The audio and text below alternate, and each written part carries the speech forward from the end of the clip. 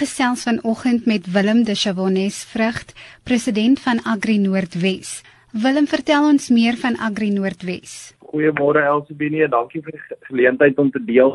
Agri Noordwes verteenwoordig die meeste van die kommersiële boere in die Noordwes provinsie. So dit is lede van ons is primêr kommersiële boere.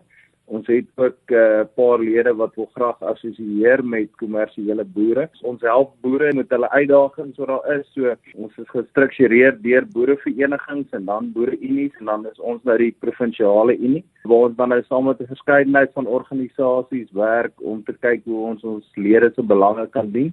Ons is ook dan nou geaffilieer by Agri SA wat ons nasionale organisasie is wat ons verteenwoordig.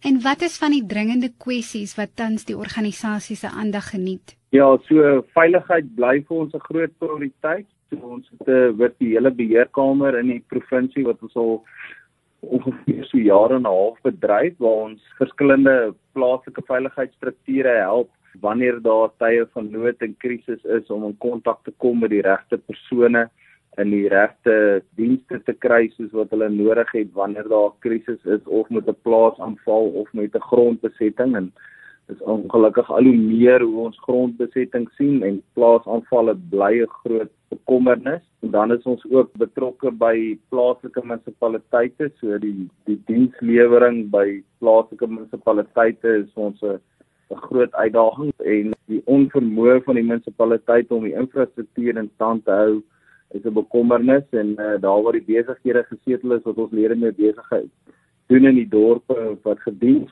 word deur die plaaslike munisipaliteite wat nie reg funksioneer nie, is ons bekommernis en daar werk ons saam met ons plaaslike verenigings en ook ander organisasies om te kyk hoe ons die munisipaliteite verantwoordelik kan hou om daai dienste te lewer. Dan is ons ook betrokke waar daar so verskeie voorgestelde wetgewings is wat die eiendomsreg van ons lede bedryf, maar ons deelneem aan die prosesse om die tipe van wetgewing teen te staan. Dan is ons ook deurentyd besig met droogte en rampehulp waar ons 'n baie goeie reënvalseisoen in ons provinsie gehad het. Maar goeie oeste is, help ons graag daarso waar dit nie gereën het nie. So ons is deurentyd besig met droogtehulp. Ons het ook baie hulp verleen in die Vrystaat waar die groot brande is.